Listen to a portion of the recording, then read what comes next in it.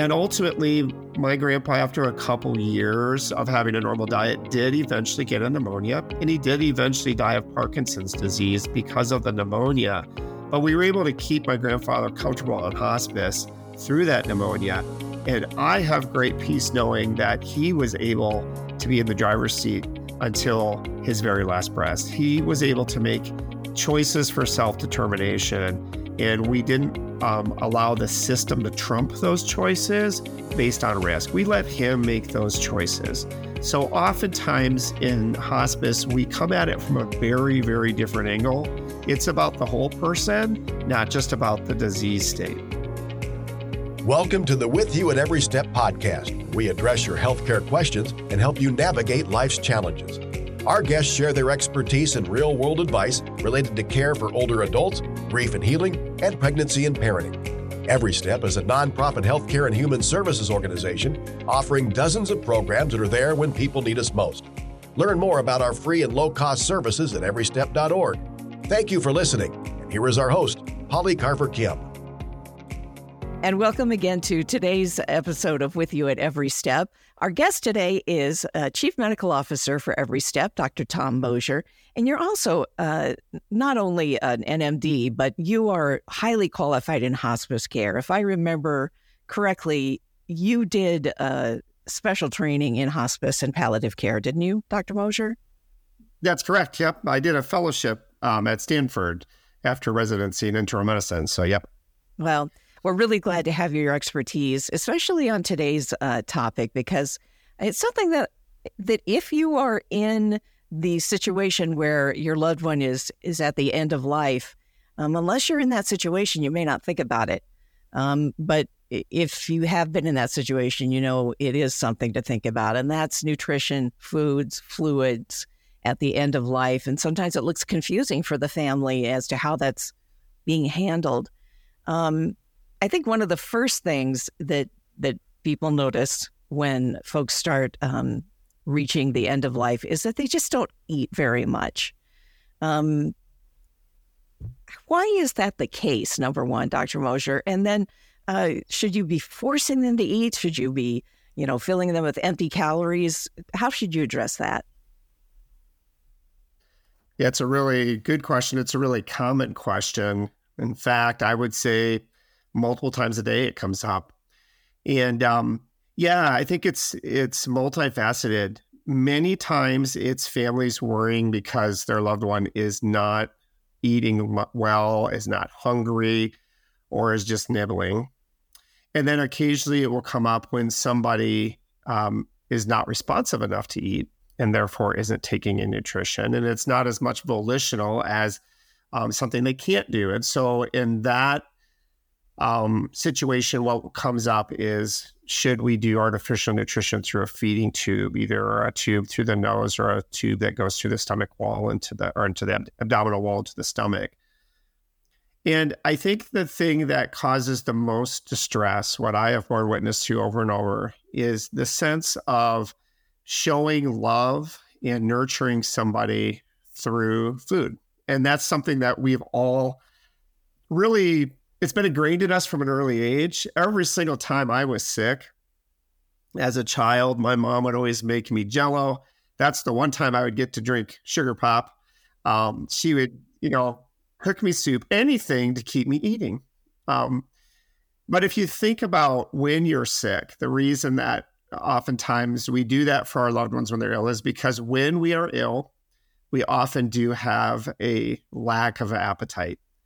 And that is actually something that I think we aren't really thinking about. It's not on our radar. We're not really aware of. But when our bodies are ill and they are trying to fight an infection or maybe a cancer process or a chronic disease, they don't want to use all the energy it takes to digest food in digesting food. And so hunger tends to wane. And so we have all learned that when that happens, to bridge somebody through that, to give their body the nutrients it needs to fight, we need to really push foods that they're hungry for and that they can tolerate. And so it is a way to love somebody and to nurture them through that. But when it comes to an end of life scenario, that oftentimes will backfire. And the body turning off hunger or not being able to process food, and potentially even food causing things like nausea or reflux or just bloating or feeling not ill from eating. It comes to head with the desire to do something, anything to help them. So it is a common issue that we see distress with. Is it possible to then provide medication or some other stimulant to have them eat more? Or do you not want to do that? Yeah, in a situation where people just aren't hungry and aren't eating well, that is often the number one question that comes up. First, usually the issue of, well, we're just going to, through sheer will, force them to eat. But that often will backfire. And so we definitely encourage families to not put a lot of pressure on their loved ones to eat when they're not wanting to, because that's actually their body putting the roadblock in place. But, the next thing is often, can we use a medication to overcome this, to either stimulate appetite and override what's going on? And there are some medications out there, a couple different classes that at times we try. But I will tell you, in my experience, it is extremely rare that those medications actually work, because the body's way of protecting itself in turning off hunger is really, really hard to override. And so oftentimes when we use medications to try to do that, we either just fail or we end up with unintended side effects from those medications that kind of backfire on us. So typically my recommendation is not to try to add a pill to overcome that. It's really to allow the body to set the tone and allow the individual who's feeling what they're feeling to set the tone. Okay. So just understanding that it's part of the process. It's a natural part of aging. I mean, certainly our appetites decrease as we age. And then as you get to the end of life, it becomes more so of the process. Yeah, absolutely. The body really does know how to battle illness in a way that keeps you the most comfortable. And so when we try to force things, sometimes we end up shanghaiing the body's best intents. I think the thing that comes to interface a lot in these conversations is the word starvation, and families being really distraught. But if we don't do something, they will continue to lose weight. And I don't want my loved one to starve to death. Right. And one of the things that I often will tell them is that, in my experience and the way I think about it, when I hear the word starvation, I think about somebody who is insatiably hungry, desires food or fluid more than anything else, but literally has no access to it, and therefore has no means to satisfy that strong desire. That, to me, epitomizes the word starvation. But when placed next to the issues that come up at end of life, I think of it very differently. It's an individual who literally oftentimes is not hungry, who literally oftentimes is choosing not to eat because they don't feel good when they do eat. And so it isn't a sense of suffering when they're not eating. And in fact, it actually maybe is closer to suffering or discomfort when they do eat. And so I don't really think of that in terms of starvation. We think of it in terms of something we call inanition, which is just the lack of desire and appetite, which will eventually drive weight loss, but ultimately is not causing suffering along the way. That's a very important thing to know, because you do equate that with well, I'm starving my loved one to death, or they're starving. But one thing that I think we've, as a parent, it's been drilled into my head is when my kids were sick, Well, make sure you're still drinking something.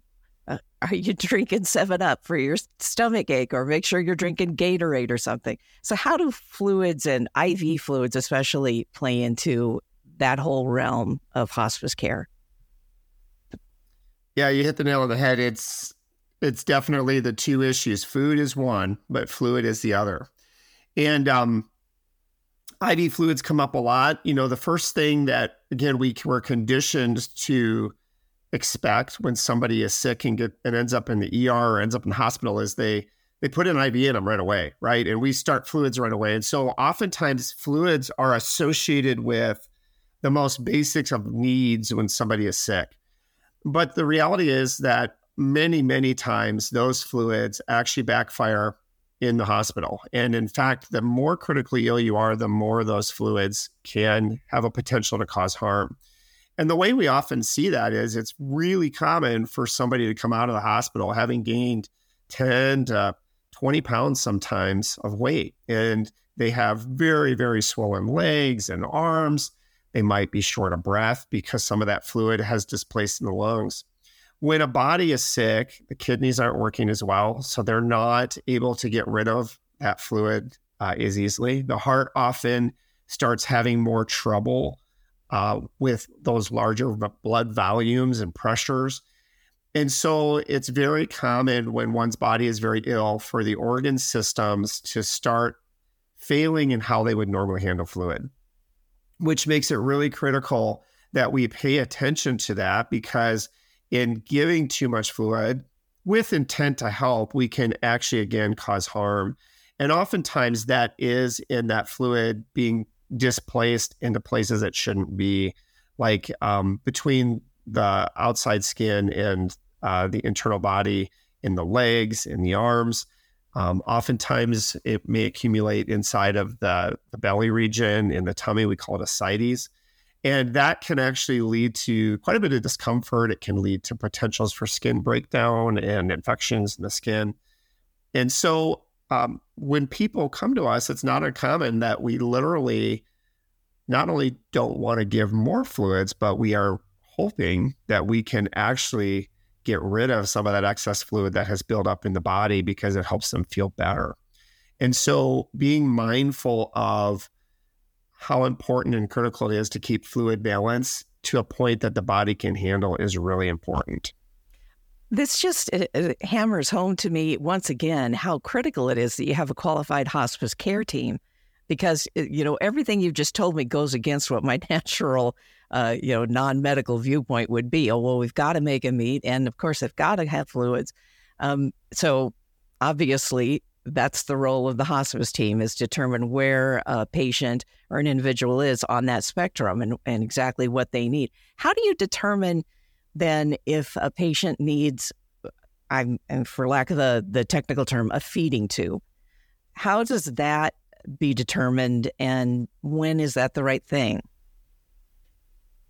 That's a good question. So there is a time and a place for feeding tubes. But most every time that a feeding tube really makes sense, it's in a situation where somebody has an illness that we think is time limited, that they will get through. And we want to just be able to sustain nutrition until their body recovers and is able to function normally, because we don't want them to get too far behind. So an example of that would be somebody who has a surgery. Maybe it's a major abdominal surgery, and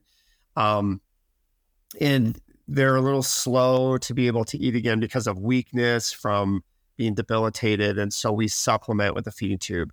That may be somebody who is on a ventilator and literally cannot eat. And so we're trying to just keep their nutrition up so that they can not lose ground during their illness while they cannot eat. But we feel that that's going to be a temporary situation.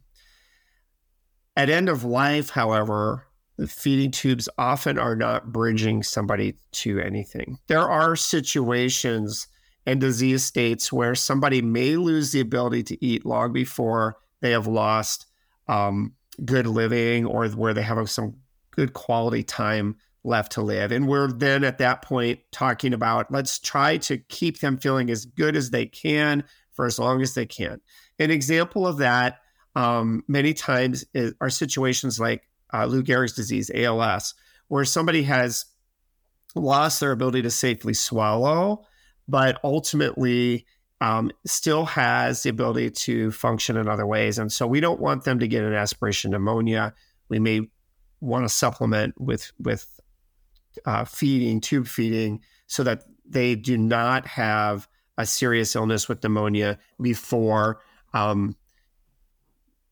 when they have good quality living time left, when they have goals and they have things that they want to live for still. But ultimately, most situations where people are literally not hungry, when we put a feeding tube in them, we not only impose a lot of potential for discomfort with having the tube in place, but we also impose a lot of risk. So one of the misnomers is that when you have a feeding tube, it's a fairly simple thing without a lot of complications. And the reality is the tube feeding can be very hard to digest when you're sick, and oftentimes will lead to a lot of issues with loose stools and diarrhea, which can lead to skin breakdown and irritation in the rectal area from that. We also sometimes overfeed people, or the stomach and intestines can't process it, and they run the risk of regurgitation or aspiration into their lung. It doesn't necessarily fit the need a lot of times for just pleasure eating. Certainly putting something in the stomach can maybe help satiety for a temporary period, but ultimately a lot of people who are long-term on a feeding tube don't really derive a lot of comfort or satiety from it. And in fact, a lot of them want the tube out and would rather nibble on bites or sips of food and fluid for pleasure and take what they're hungry for than have it through the tube. So ultimately, the tubes don't actually bridge people to a whole lot of benefit when it's in an end-of-life scenario, because typically when somebody is on hospice, it's because we know their body is going to continue to decline towards end of life. And so ultimately, there is not a point that we can bridge them to where we would actually literally be able to not have them on the tube anymore and have them eating in a different way. That goes right into what I was just going to ask you is, are there situations in hospice care where you have a patient who is utilizing a feeding tube, and like you just mentioned, they say, I want to eat a piece of pumpkin pie, and the family doesn't know what to do because they're on this tube, but the patient is saying, I really want to eat my favorite things. How do you balance that, or what do you do in that situation? Yeah, it's a good question. It comes up a lot. It came up in my own grandpa. My grandfather had Parkinson's disease, and he was at high risk of a weak swallow that would allow food to penetrate into his lungs, which could give him an aspiration pneumonia. And so a lot of times in healthcare, what we do is paternalistically, we try to protect people from themselves. And so in the hospital, if you have a weak swallow and you're at risk of aspirating into your lungs, we literally write orders that they're not allowed to eat. And so it's very common for people to come to us with the term NPO, nothing by mouth, where they're not been allowed to eat. And a lot of times feeding tubes have been talked about. Most of the time, families recognize that's really not something that would be comfortable for my loved one, or if the loved one is able to speak on their own, many times will opt against it. But ultimately, when somebody is listed as NPO, it can then lead to that crossroads of, but this isn't living. If I'm hungry for something and you're not allowing me to even try because of the risk, that doesn't make a lot of sense. So what we often will do is, in the hospice scenario, we'll talk to them about ways to reduce the risk of choking, tucking their chin when they swallow, trying foods that are maybe a little bit less likely to be aspirated, things that they can handle, going low and slow and trying things, so that ultimately we allow for the autonomy of trying and choosing to eat things that bring them joy, that they're hungry for. Many times they don't take that many bites because they literally aren't that hungry, but it's really wonderful to have that one bite of pizza or whatever it is that they're wanting. If they then are having trouble with choking and we witness that, then we will give counsel on maybe things to avoid or different things to try. But ultimately, we kind of balance that desire and those goals of autonomy with the risks. So in my own grandfather, he did not want to have meats that were ground up and pureed for him to reduce his risk of choking. He did not want thickener in his coffee. He wasn't going to drink gelatin. He was going to drink regular coffee. And he was willing to accept the risks of getting a pneumonia. And ultimately, my grandpa, after a couple years of having a normal diet, did eventually get a pneumonia. And he did eventually die of Parkinson's disease because of the pneumonia. But we were able to keep my grandfather comfortable on hospice through that pneumonia. And I have great peace knowing that he was able to be in the driver's seat until his very last breath. He was able to make choices for self-determination, and we didn't allow the system to trump those choices based on risk. We let him make those choices. So oftentimes in hospice, we come at it from a very, very different angle. It's about the whole person, not just about the disease state. Yeah, I think this again illustrates how special hospice is that, of course, the overall well-being of the patient is the top thing, but it does take into consideration their personal desires and how they want their life to be, because the purpose of hospice is making the most of each day and not about dying. It's about living to the fullest capacity. And so I just think that's a sweet story about your grandpa, that he didn't have to eat those pureed meats. And that's awesome. Dr. Tom Mosher, our guest again today. Wow, he's always got so much information. And really, we thank you for being on the show again today. He's the Chief Medical Officer for Every Step. If you have questions about hospice care, obviously we have the experts on hand who can answer those for you. There's an easy way to gain that expertise. Just go to our website. It's www.everystep.org/care, C-A-R-E, everystep.org/care. Little form there you fill out. It's all confidential. And somebody from our team will get in touch with you to answer your questions. So, Dr. Mosher, thanks again for being on the show. Thanks for having me. It's always a pleasure. I'm Polly Carver Kim.